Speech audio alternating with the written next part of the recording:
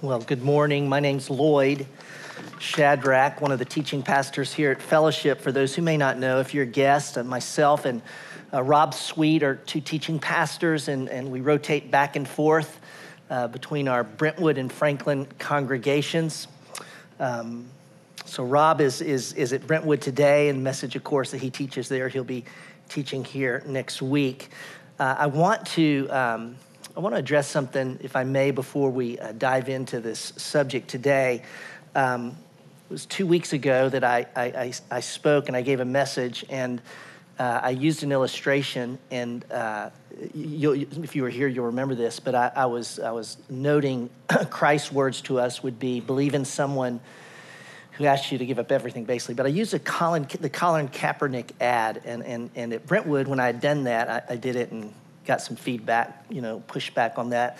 And so here, I want you to know, you remember I qualified it, I super qualified it. But in that, I want you to know, and someone brought this to my attention, and I want to address it. I said when I was making that, and I was I'm trying to diffuse it so I don't get any more emails. But it's okay. But what I said was, what I didn't say at Brentwood, I said here was, I did say, I don't agree with what he did. That's another issue. But then I went on and I went, I don't even agree with who he is. And someone brought that to my attention, and I want you to know that's not right. And truly, I owe him an apology, which I'm not sure how I would do that. But none of us ever would need to say, I don't agree with who someone is, and I don't know him. And so I said it publicly. I want to say it publicly to you, that I'm sorry I said that. Now, regarding that, I said, I don't agree with what he did. I'm just going to offer you this. The same, it was JR came to me and graciously offered to me some thoughts around that. And one of the things he said to me, and again, you can be wherever you are on these things, but he said, Lloyd, are you as upset with why he did what he did as you are that he did what he did when he did it? And I just want you to know that for me, that question from a brother who loves me was really good. Really good. Am I as upset the why? Am I, that I could say strongly, and it's made me think. And it's also made me reflect on what you and I just did, which is stand up and say, I need you, you need me, we're better together. You know what? I needed JR to come to me like that. And I'm better for it. By the way, it's funny, when we did stand up and do that, because my friend Chet Friss was here, they were visiting here, and when he turned around to meet JR said, I'm not saying that, but I'll introduce myself. So I'm not saying to a stranger, right? Because that's kind of awkward, whatever. Anyways, on a serious note, I want to own what I said, and again, apologize for that. And man, it's good for my heart to be challenged, to think about things often in ways I'm not thinking about them. Well, we are in the fourth message of a series called Wholehearted. Wholehearted. It is a series where we're at 20 years, and we're looking back this way and going, this is what God has done. And now we're looking this way and we're going, what's he going to keep? What does he want to do through us? And it's absolutely appropriate at this critical juncture that we take inventory, and that's what we've done. Who has God made us to be now, and how will we rethink our mission and values as we move forward? And so you'll remember we began the series by telling our story, warts and all. Because when we tell our story, we don't carry the shame in that story. And I'm going to tell you, the story of Fellowship as a church is flawed, just like every individual in the room. God's been gracious and good, and who knows what he may do with us as we move forward. So we started with our story, and then I came up and I did the message on our values. And values are like fletchings on an arrow that make the arrow fly straight. If we want to get straight to our mission, we have to have these values that guide us and keep us straight. And we have 5 core values, things that, we think about these. They shape who we are and what we do every day, every decision. Does anybody want to take a shot at them other than Eric or anyone on staff? No one has taken me up on this. And what, now 5 messages? I get it. It's okay. I want to go through them with you. We are, and they're we statements because we own them. If we're here, we are word-centered. We are spirit-dependent. We are better together. We are courageously real. And I'm going to ask you to say the last one with me, if you can. We are not about ourselves. Thank you for saying that. And may we live that way, that we're not about ourselves, that we are here for a purpose that's bigger than us, and for those who don't know Christ and those that God wants to bring to himself. Well, after that, Rob then picked up and began to unpack our mission. Our mission is what we do. And I love the way he did it because it was up on the screens where he had this big circle. He said, let's talk, when we say renew a mission, why do we say renew? Because the mission of the church never changes. It's always been what Jesus commanded it to be. And at that scale, look at the biggest circle on a target. And Rob said, this is all of humanity. And humans have been created to glorify God. Got that? Everyone is. But then those who put their trust in the life, death, and resurrection of Christ, that would be the church universal and church local. The church has a particular mission, and that is to make disciples. Matthew 28, 19 to 20. So the mission of the church is to glorify God and make disciples. But then you take the target, the very center, and that very center is like the thumbprint, the fingerprint of every church. Because while every church exists to glorify God and make disciples, every church glorifies God and makes disciples in their own unique way. Why are you, think about, why are you at Fellowship Bible Church Franklin and not at Rolling Hills this morning, a fabulous church that's glorifying God and making disciples? Or you're at a church of the city, or you're at Brentwood Baptist. You're here because this is our particular fingerprint seems to fit, for you. And every church has its unique fingerprint. And the better and the more a church lives its unique identity, I'm telling you this, honestly, the more effective that church is, because it's more who we're made to be, right? So that's the center of the target, the mission. And our mission, as Rob unpacked it, we'll see these slides, we exist to glorify God and make disciples. Well, what's our fingerprint? By helping people find wholehearted life in Jesus. And Rob said, okay, now everyone's asking the next question. What is wholehearted life in Jesus? That's a great question. And we're going to unpack that this morning. I'll warn you, I know I'm going to go a little long on this because it's so critical that we grasp it. We're going to unpack what I'm describing as a theology of the heart. We have to have a theology of the heart if we're going to help people find wholehearted life in Jesus. Now, we're going to answer, we're going to develop a theology of the heart by answering 4 questions. What is the heart in the Bible? What does the heart do according to the Bible? Why does the heart matter according to the Bible? And the last one I won't spend time on, and yet it's actually probably the most fundamental. How does the heart function? I was in this room yesterday with almost 200 people at Fellowship in Brentwood who are going through our whole heart discipleship program. And just so you know, I did 3 messages on what I'm talking about now. It was all day that we met. And we have been sweating BBs over this message, as we being me and Rob, Eric, Paige, and others, because leadership teams, because it is so critical for where we're going.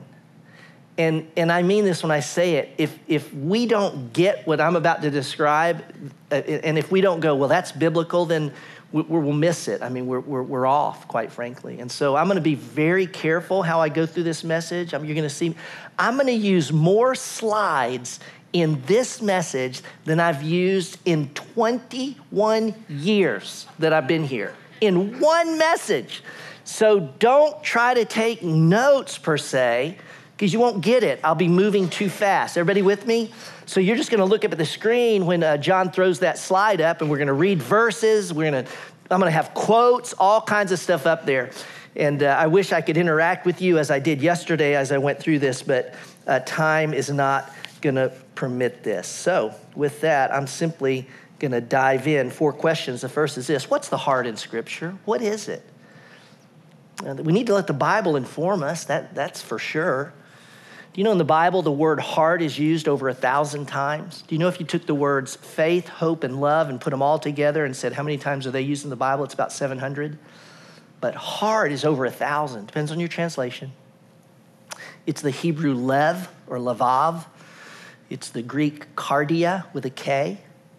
Of the over 1,000 times it's used, I can't even put my fingers close enough to do this. If this is 1,000 times it's used, maybe 2 or 3 times it's used of the physical organ, the physical heart. You know, they knew there was an organ in our bodies located in the center of our chest, basically, by which blood was pumped through the body. They knew that. In the Bible, though, when lev or lavav or cardia is translated, it's only 2 or 3 times that it's the physical organ. So that's not much at all. And there's only 1 or 2 times where it's translated how we would use heart metaphorically, as in something that's almost out of reach, like i.e. in the heart of the sea, okay? So that's minute. So really the overwhelming majority of times the Bible uses the word heart, it is describing the immaterial part of man.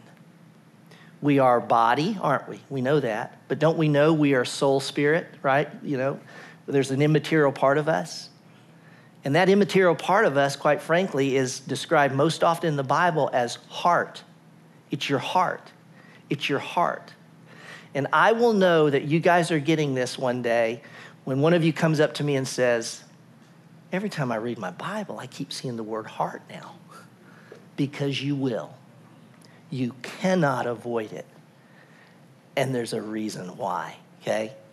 What is the heart in Scripture? Here's some definitions from first, the New Bible Dictionary. One of my go-to resources, look up on the screen, and these will all be on the website. All's on the website. The heart was essentially the whole man with all his attributes, physical, intellectual, psychological, of which the Hebrew thought and spoke. And the heart was conceived as the governing center of all these things. It is the heart which makes a man what he is and governs all his actions. Character, personality, will, mind are modern terms which all reflect something of the meaning of heart in its biblical usage. Another go-to for me, I think very trustworthy in terms of content and those who contribute, Erdman's Dictionary of the Bible. Erdman's Dictionary of Theology, notice this. The writer says, the ancients did not use detailed psychological vocabulary to make the fine distinctions used in modern speech. The Hebrew thought of the whole human being and personality with all its physical, intellectual, and psychological attributes when they used heart. It was considered the governing center for all of these. It is the heart, the core, which makes and identifies the person. We're asking the question, what is the heart in Scripture? Here's all of that boiled down into a short phrase. The heart in Scripture is who you truly are. And it's all that you are. That's the heart in Scripture. It's who you truly are and all that you are. Notice this next verse I put up, Proverbs 27:19. I read the Proverbs every day. I want to encourage you, just on a whim, if you don't, you might make that part of your diet. But 31 Proverbs, read a proverb a day. I read them every day. Sometimes I'm honest with you, I read it, I don't even remember what I read. But I read it every day, okay? So you read it every day. And I've read this verse hundreds of times, and just revisiting it with this passage just made me stop and go, just stop a minute, Lloyd, look at this. What this is saying is, in the same way, notice, as in water, face reflects face, so the heart of man reflects man. Now, we've already noted that the heart is who you truly are. So when you look in a bucket of water, it's smooth on top. What you see reflected is truly your face. That's your face. But if you want to see who you truly are, that's just your face. If you want to see who you truly are, you have to look in your heart. Because then when you look there, let me tell you what reflects back at you, that's who you are. The implications of this are profound. Listen to Dr. Robert Saucy. My small group's doing his book. It's a little heady in some ways, but it's so good on these issues called Minding the Heart. Notice he says this: it's not how we look, this is on the screen, or what status or position we have, or what we have accomplished, or even what others think of us that determines who we are. If I stopped right there and we all went home, that's gold. That's real gold. You understand you're not what you do? You're not what you've accomplished. That doesn't define you. True self-knowledge comes from looking inwardly at the thoughts and attitudes that reside deep in the heart. Since the real identity of a person is his heart, the heart often equals the person. What is the heart in Scripture? The heart, you guys, is who you truly are. And it's all that you are. Okay, what does the heart do? I am going to move through some passages. I'm going to read them. I'm going to ask you a question. It's not a trick question. And I'm going to say, what do those verses tell us the heart does? Because I want you to understand, I'm not making this up. This is what the Bible expresses to us. We are doing biblical theology as we do this. So I'm going to read the verse. I'm going to say, what do those verses tell us implicitly or explicitly that the heart does? Follow along, Genesis 6:5. Then the Lord saw that the wickedness of man was great on the earth, and that every intent of the thoughts of his heart was only evil continually. Proverbs 27:3. For as he thinks in his heart, so he is. Eat and drink, he says to you, but his heart is not with you. Matthew 9:4. And Jesus, knowing their thoughts, said, why are you thinking evil in your heart? So according to those verses, not according to Lloyd, not according to some book we've all read, according to the Bible, those verses tell us one of the functions of the heart is what? What? Just say out a word. Thoughts. It's to think. We reason with our, wait. Our heart. See that? We all want to go, we reason with our head. And y'all, this is this is anatomically correct. I know, I get that. But if we're thinking biblically, we don't go, I think, with my heart. We go like this. Look, we think with our hearts. That's what the Bible's teaching us. There's more. Genesis 6:6. The Lord was sorry that he had made man on the earth, and he was grieved in his heart. John 16. Therefore, you too have grief now, but I will see you again, and your heart will rejoice, and no one will take your joy away from you. Paul in Romans 9, I'm telling you the truth in Christ.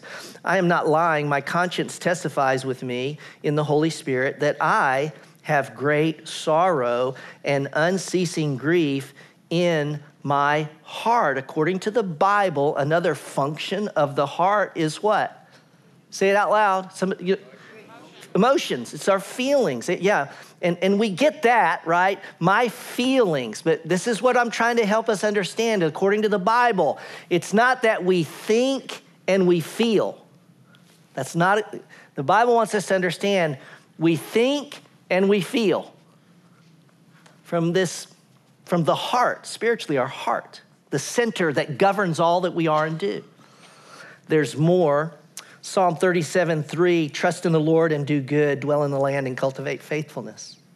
Delight yourself in the Lord and he will give you the desires of your heart. Romans 1:24, therefore God gave them over to the sinful desires of their heart. Matthew 6, familiar verse, I'm using the New Living Translation, just kind of unpacks it more. Store your treasures in heaven where moths and rust cannot destroy and thieves do not break in and steal. Wherever your treasure is, there the desires of your heart will also be. According to the Bible, another function of our heart is the wellspring of what? Of desires. It's out of our heart. Desires come out of our heart. Isn't a desire the same thing as emotion? I don't think so. You know, I think we feel sadness, we feel joy, but desires, this is more motivation. This is deeper within us. These are, I'll use another word that helps. These are yearnings, longings that we have. Not feelings, but longings of our heart, you see. So now, you know, if we think biblically, we got to stop and go, man, you know, the heart is who I truly am, and it's all that I am. And with my heart, I think, I feel, I desire. That's all in my heart. It comprises of all of that. And there's more. Exodus 35:22 says, then all whose hearts moved them, both men and women, came and brought brooches and earrings and signet rings and bracelets, all articles of gold, when Moses invited them to give to the building of the temple. Their hearts moved them.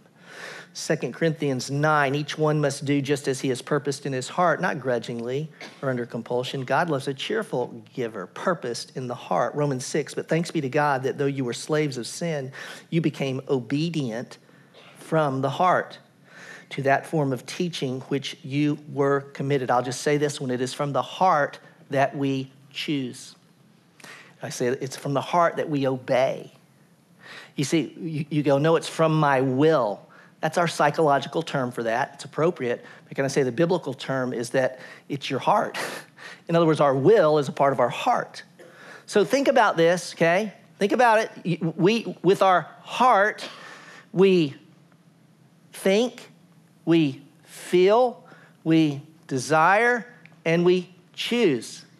The heart is who you truly are. It's all that you are, and it's your thoughts, emotions, desires, and your choices. According to the Bible, when you look in a still water, you see your face, but if you'll look inside, you will see your heart, who you truly are. And so with that, I want to add to the definition. It's another slide. Let me just add it to the definition. What is the heart? The heart is who you truly are. It's all that you are in thoughts, emotions, desires, and choices. And can I say, and I'll probably say it over and over in different places, God has a heart. God himself will say, he'll say, I'm going to do this with my heart and soul. And you go, wait, God, sometimes the Bible speaks of God having an arm that rescues. You know, it's an anthropomorphic term. It's a human body term applied to God, so we kind of understand God better. And God has a heart. And God's heart, can I say this? It's inarguable, quite frankly. Out of God's heart, he thinks, he feels, he desires, and he chooses. And guess whose image we're made in? God, you see. And so this is, I think it's theologically, logically consistent as we're doing this theology. What is the heart? What does the heart do? Why does the heart matter? Why does it matter? There's many places we can go, but I'm going to plant us here because the heart is the source of life. It's out of the heart we live. Not because the heart beats blood and pumps the blood around, but it is the heart from which our spiritual life, which we were made to live, flows. Look at Proverbs 4:23. We read it earlier. Watch over your heart. You've probably read this 100 times. I want you to think about it differently. Watch over your heart with all diligence. Why? For from it flow the springs of life. Different translations on the second part, New Living Translation. For it determines the course of your life. The Message, that's where life starts. The New King James, for out of it spring the issues of life. Life, men and women, spiritual life, life itself flows from the heart. It flows from the heart. Jesus in John 7:38, he makes this statement. He who believes in me, as the scripture said, from his innermost being will flow rivers of living water. Let's think biblically about these words. When Jesus says out of his innermost being, what word can we put right there? What's he talking about? Y'all see that? See, when we read this, don't get confused. He's talking about the heart. And John says he's talking about the Holy Spirit. And so what Jesus is saying is that when we put our trust and faith in the life, death, and resurrection of Christ, and the Spirit indwells us, the Spirit produces in us life, eternal life. It's a well that never runs dry, and it flows out. You see, think of Ecclesiastes. Remember the phrase in Ecclesiastes, life is gift, not gain? See, we think life, in our fallenness, we think life is what we get and gain. I'm getting more life, I have more stuff, and I got life. No, life is gift. The Spirit in your heart flowing out. And it never stops flowing because it's an eternal well of life. The heart is the source of life because, y'all, that's what God changes. When we talk about changed lives, okay, let's not miss that we're talking about changed hearts expressed in this body and life that we live, but it's our heart that God changes. What is the heart? What does the heart do? Why does the heart matter? How does the heart function? All right, I got to get this. You can see this a little better. I want to illustrate this. Some of y'all didn't know I was an artist. That's the great reveal. No, all I did was this. You don't have to clap. Y'all are making fun of me now. All I did was those lines, but it's a heart. Okay, we've got the heart in a body, and if you get some of this, whatever, I hope you get this. This is so critical. It's almost like this is the linchpin of the whole thing.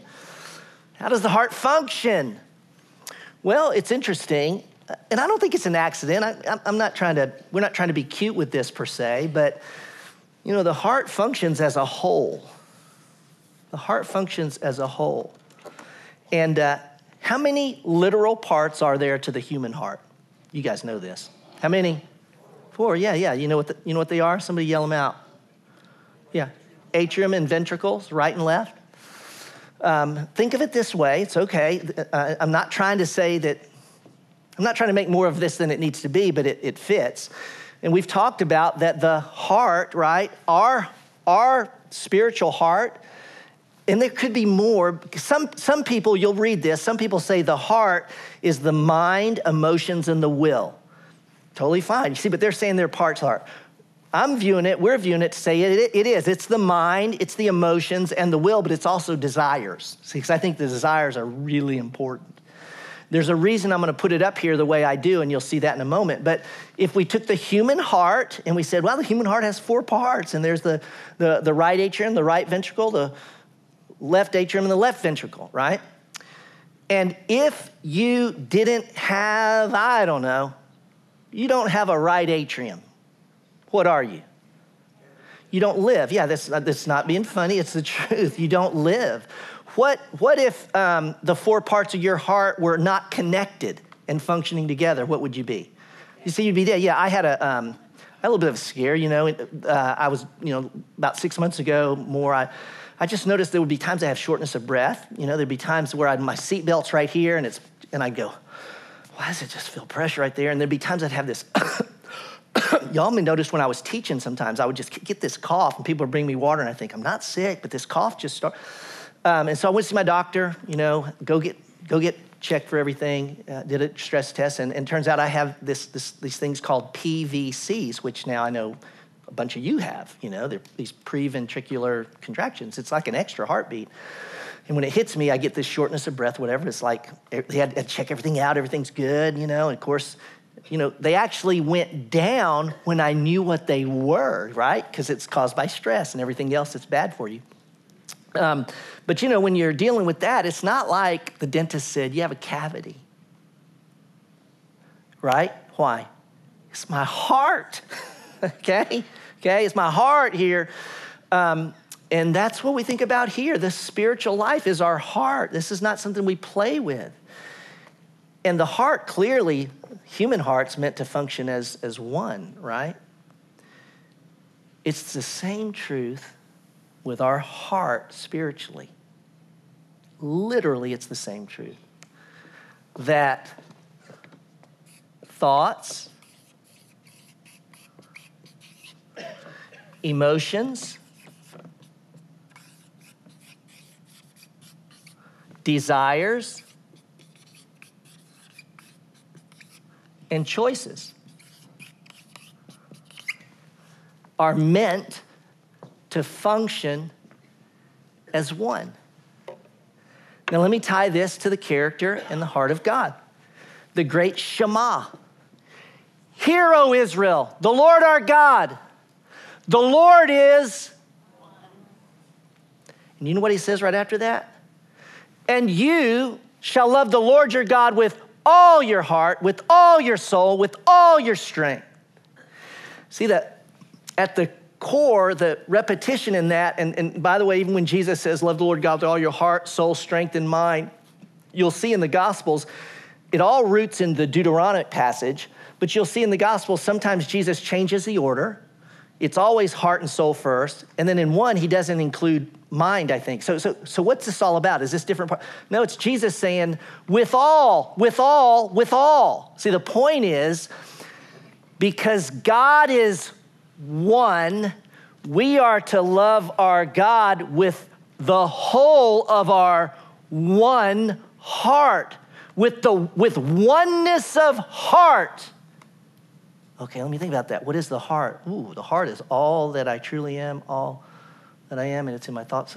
With all, love God and love others. It's the heart is an integrated whole. An integrated whole. It functions as one, distinct parts of our heart, but one and connected. Now, with that, I'm gonna engage with this illustration a little bit more, and I want to first walk us through what I believe happened in the garden. And the reason I'm doing this again, I know I'm kind of repeating myself. I hope you guys are hanging in there with me on this. But we want to make sure you understand we're doing biblical theology, not world theology, biblical theology. In the Garden of Eden, God creates man and woman there in the garden. I want to suggest that they lived from their whole heart before the fall. Well, Lord, what do you mean they live from their whole heart? Well, I believe that as God placed them there, that they lived according to the truth of God in their mind. And that truth shaped their emotional life. They had an emotional life because we're emotional people. You can't get away from that. And that God's truth formed and shaped their desires and longings. And therefore, they chose out of those God-shaped desires and longings how they would live their life. And before the fall, think about what God gave humanity. What created the earth, placed them on it, gave them an unbelievable role and responsibility to co-reign and co-rule with him. This is mind-boggling what God did and invested in them. And by the way, they lost it, but we're going to get it back one day. Better than even for them, you see. So they lived wholehearted, okay? And then that doggone serpent, the enemy of our souls, came in and he planted something in their minds, in their thoughts. What did Satan introduce to Adam and Eve in their thinking? What was it? A lie. And you understand, and that lie began to shape their whole heart. See, it'll shape your whole heart. It shaped their emotional life. It shaped their desires and their longings. Lloyd, how do you know it shaped their desires and longings? Because we choose out of our desires and longings. And so believing the lie, when they chose the fruit, can I tell you this? Adam and Eve did not choose the fruit reluctantly. Adam and Eve did not go, I don't know, probably shouldn't. I'm telling you, when they chose the fruit, you know why they chose the fruit? Because they wanted it. They wanted it. Because they had believed the lie, which had shaped their heart. And so they took it and they ate. And it plunged humanity into fallenness. And it didn't satisfy them, did it? It did not give them what they wanted because they believed the lie. God had said, this is what you're made for. And your wants, when they're aligned with what I've made you for, oh, this is life. They believed the lie. And think about what happens in the garden. Think about it theologically and biblically. Death. What is the essence of death? Separation. When you die, your soul, spirit, your heart is separated from your body, and there's your body laying there in ashes.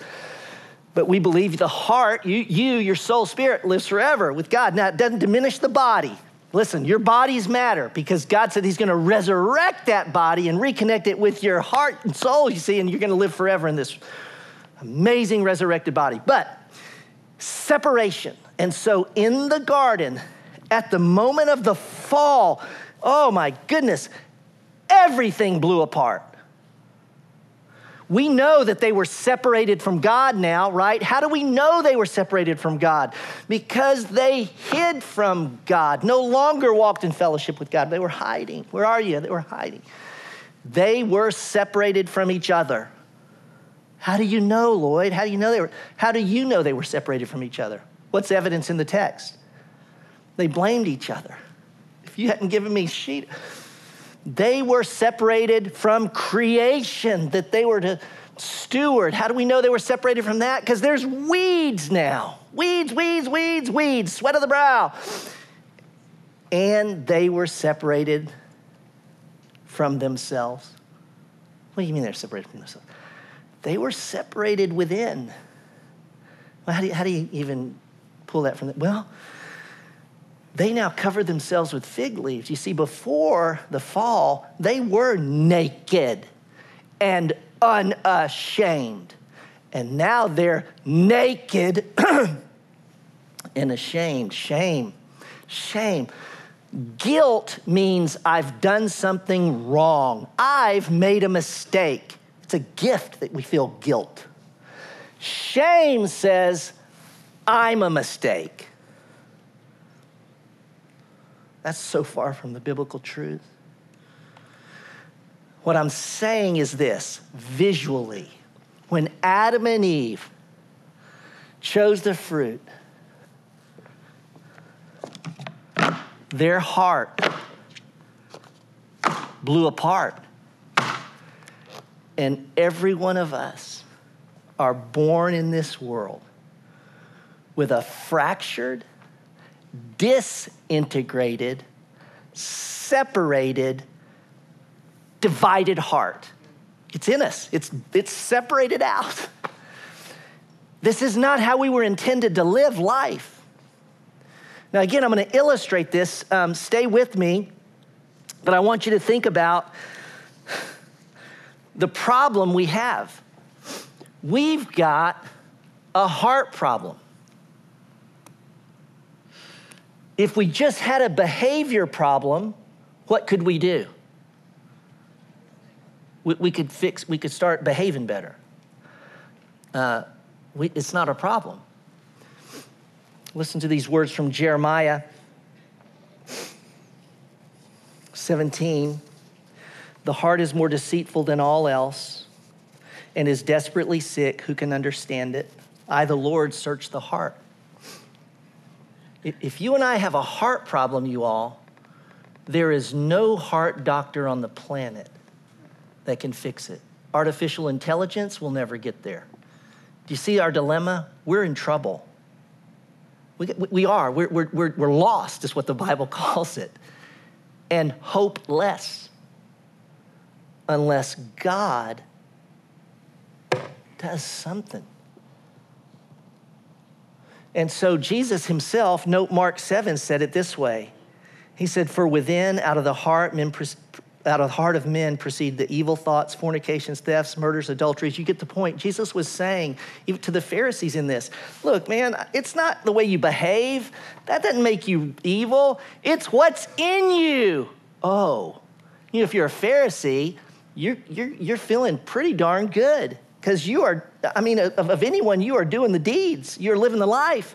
And Jesus looks at him and said, that's not, it's in you. And suddenly Jesus says, you're a whitewashed tomb. Do y'all know what that is? That's like, just imagine a casket, okay? Imagine a casket and you went to a funeral and in the casket was not the formaldehyde-filled body of someone, but their rotting flesh. The casket looks awesome. Cost about 10 grand, but inside it's just death. That's what he says is a person whose heart is shattered. I mean, outside they were fabulous. Straight A's, 36 on the ACT, 1,600 on the SAT, and perfection in life. But inside you're dead. You're dead, dead, dead. You're rotting. You smell like rotten flesh. It's repulsive to God. We have a big heart problem. Now with that, I want you to listen to the language of the Old Testament prophets. And this is where, we're always encouraging you to go, you got to get the whole Bible in context, because listen to this language and notice how it's hinting at what God's going to do. The Old Testament prophets looked forward and called this the new covenant. When God comes and Jesus comes, this is the new covenant God's going to bring. I just want you to listen to the language of the new covenant. Ezekiel 36:26. Listen to what he says. It's echoing all of Jeremiah's new covenant promises. Moreover, I will give you a new heart and put a new spirit within you. And I will remove the heart of stone from your flesh and give you a heart of flesh. See, you read that and you go, what's he talking about? He's talking about when you and I come to faith in Jesus. And when we do, what is the New Testament? We're born again and we receive a new heart. And God replaces the heart of stone with the heart of flesh. And he puts the law in our hearts. And Jeremiah speaks of it as the rock heart's gone, and now it's flesh, and I'm writing it on the heart of flesh.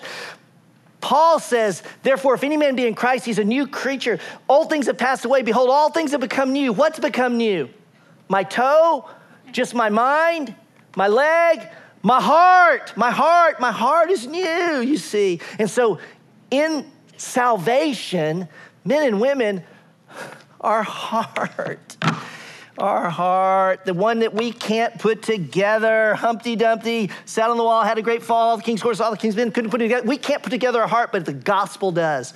Woo, life in Christ, you see. Now, before you keep clapping, whoa, hold it. The beauty of this, I think, is reflected in David's words when he said this. Look on the screen, Psalm 86:11. Teach me your way, O Lord, I will walk in your truth. Unite my heart to fear your name. Notice the NIV translation. Teach me your way, Lord, that I may rely on your faithfulness. Give me an undivided heart that I may fear your name. Y'all, I'm not saying that David was sitting in his throne one day and said, I think the heart's in 4 pieces. I think I'm going to ask God to. But I will say this. When David says, unite my heart and give me an undivided heart, literally the Hebrew there is not, give me a heart that's wholly yours. It literally is join. That's why he uses the word unite, join. And I do think there's something that's in that that's reminding us that these fragmented, divided hearts of ours, the gospel brings together, and David's saying, unite my heart to fear your name, oh God. Why I told you to not clap is because we could clap on that because God, that's our salvation, but we got a problem, y'all. It's called sin. And more specifically, it's called the flesh. So when Paul speaks of the flesh in the New Testament, what's he talking about? He's talking about that principle of sin that resides in every heart in this room and will be there to the day you die. It's that principle of sin within us by which we are permanently bent towards sin. Permanently bent towards sin. And that principle, you see, while we're forgiven of our sin and while we're set free from the power of sin, okay, we're no longer slaves to sin. Then why do I sin? Because we don't walk in the fullness of the Spirit and our flesh tempts us and we choose the flesh. That's why we sin. We have this principle. God's given us the Spirit, and the whole process of sanctification is dependence upon the Spirit, not upon the flesh. This is just our Christian life. So we still choose to live out of a divided heart. We do. Often. We often do it. And I want to say, you and I as Christians, we do live out of divided hearts. I think I lived a lot of my life out of divided heart, even as a Christian. I'll illustrate it this way. Many of us, I'm speaking of believers now, take what the Bible says, and we go, if the Bible says it, and it tells me to do it, I'm going to do it. And you look at me and say, Lloyd, what's wrong with that? Well, let me keep going. The Bible says it, I'm going to do it. The Bible says it, I'm going to do it. The Bible says it, I'm going to do it. I want to suggest this. If we are living our faith with simply our thoughts and choices out of our mind and our will, I think something's missing. What's missing? It's not our whole heart. And I want to suggest, and again, I could put different categories on these. I just want to suggest, I think this might be legalism, because this is exactly how the Pharisees lived. It's how they lived, I'm telling you. And there was no tears of Jesus. There was no compassion of Christ. You know, there's another way a lot of us can live, and it's out of our emotions. You know, and I get this. I get accused of this sometimes because I'll talk about the heart and emotions, and some say, you know, everything, you just think if you feel it, you do it. And I go, that's never what I've said. And I hope you hear me saying right now, your emotions matter. Your emotions are true, but it's not the only truth. But if you can't feel your emotions, I just want to offer to you, and again, I know everyone's not at the same level of feeling their emotions, but if we're made in the image of God, then that's at some level of a flaw of spiritual maturity that you can't feel what you feel, because God's a feeling God. There's a lot I can say on that, but I don't want you walking out of here going, man, you know, Lloyd, Fellowship, they're just going to go all in on feelings. Well, I actually am, because feelings are a part of the heart. And we're all in on the heart. And therefore, when I say feelings, don't ever disconnect that from the mind, the desires, and the choices. What did I say about the heart earlier? The most important thing I want you to walk out of here with. It's an integrated whole. If we live out of our feelings only, and feelings become our truth that we act on, and people do it, I mean, this happens. And so, you know, I'm just, you know, I don't want to feel pain. I don't want to suffer, because I want the yummy feelings, and we choose life that way. I think we could just call this hedonism. It's not a good thing. Hedonism. I don't want anything yucky in my life. If it doesn't feel right, doesn't make me happy, doesn't bring me pleasure, I don't want to do it. And this is not what Jesus demonstrated. Jesus lived the fullest life on the planet. And in that full life, what was within Jesus' life? Pain and joy, sadness and grief, happy and rejoice. You see him suffering. Jesus calls us to suffer because he suffered.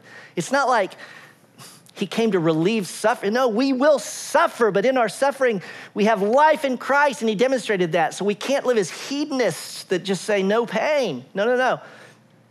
God has a purpose in the pain. How about someone who lives just from their desires? And people do. And so it's like, I have a longing, and you know what? These are God-given, aren't they?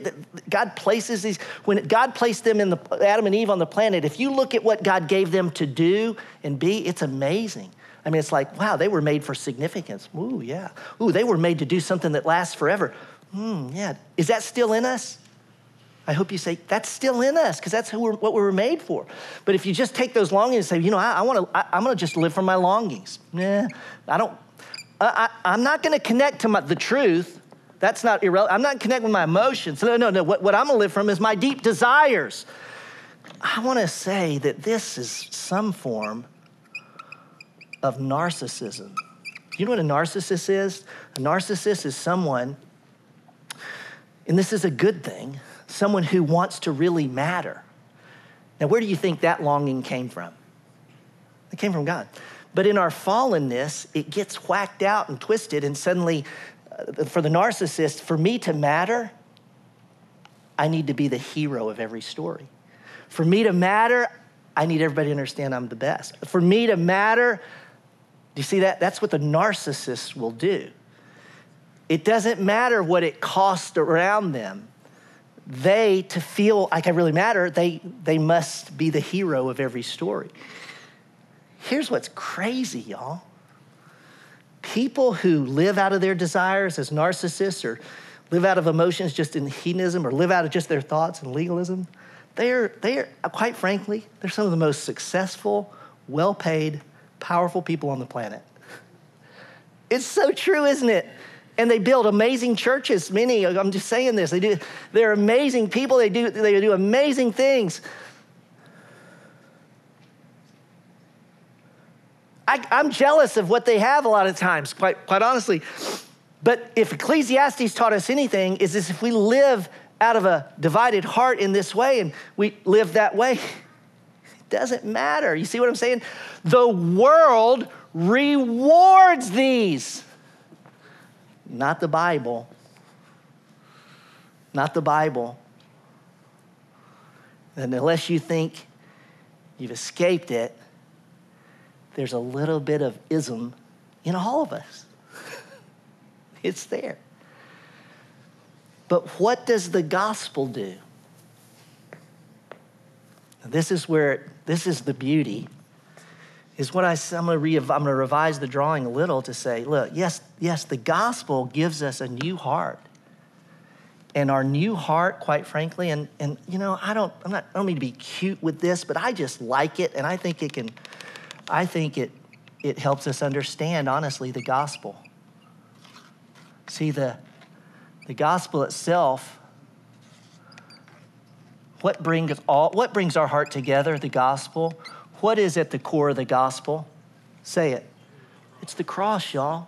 Doesn't this make sense when Paul said, I'll boast in nothing but the cross? Now, when you and I begin to continually live out of the truth of God's word, and we live connected to our emotional life, because it's part of our heart.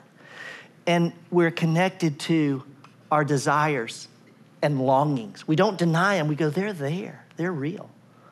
You understand, the truth begins to shape and change our desires. This is the miracle of the gospel. It is that we are forgiven and cleansed from all sin and unrighteousness, and we're clothed with his righteousness, and we're secure in Christ forever. That's the miracle of the gospel. And never forget that the miracle of the gospel is it changes our desires.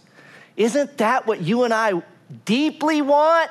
Like, do I want to live my Christian life of, it says it, I'll do it. There's a place for straight out obedience. But what we really want is, I want to do it. And the gospel in time changes my desires. And I want to do it. Oh my gosh, is that life indeed for us, you all? And when we are living with the cross at the center of a united heart, we get to our desires. And when I make my choice must go through the cross. And so, in a far out example, I'm living with a divided heart.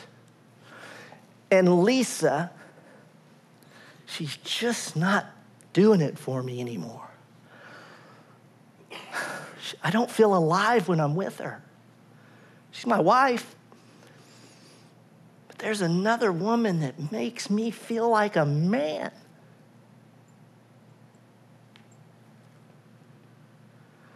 And so I'm going to choose. See that? Put it as a woman. There's a woman and she's just, husband's not doing it, and another man is, and yet, but what if, you see, if I live with a divided heart long enough, I will make this jump. But if I'm living with a united heart centered on the cross of Christ, I can say here, and there are times, you know what, when Lisa's not doing it for me. That's the truth, and I'm not doing it for her. But Jesus, in his life, death, and resurrection, has demonstrated that he is my deepest satisfaction. He's everything. And, you know, I'm yelling this because I believe it, but there are times I don't. There are a lot of times I don't, but I can't change my heart, y'all. But I'll tell you what, I can trust the truth. I can live with a whole heart. And I believe the Holy Spirit will change my desires. And far be it from me, oh God, that I'd choose some trashy, unfulfilling idol like sex or money or power or food or when I've got Jesus. You see what I'm saying? Man, I believe this with my whole heart. I don't always live it. Oh, that I would. And oh, that we would. Probably set a record for going over. But we're going to stand and we're going to sing a song because I want to. How about that? But it's a good word to us to remind us that Jesus is the King of our hearts. I'm going to put a word up on the screen just to remind you. I said we're going to answer the correct question, what is wholehearted life in Jesus? Well, here's the answer. Wholehearted life in Jesus is when our thoughts, emotions, desires, and choices unite to find our deepest longings and our greatest hopes fulfilled in Jesus alone. That's wholehearted life with the King of our hearts.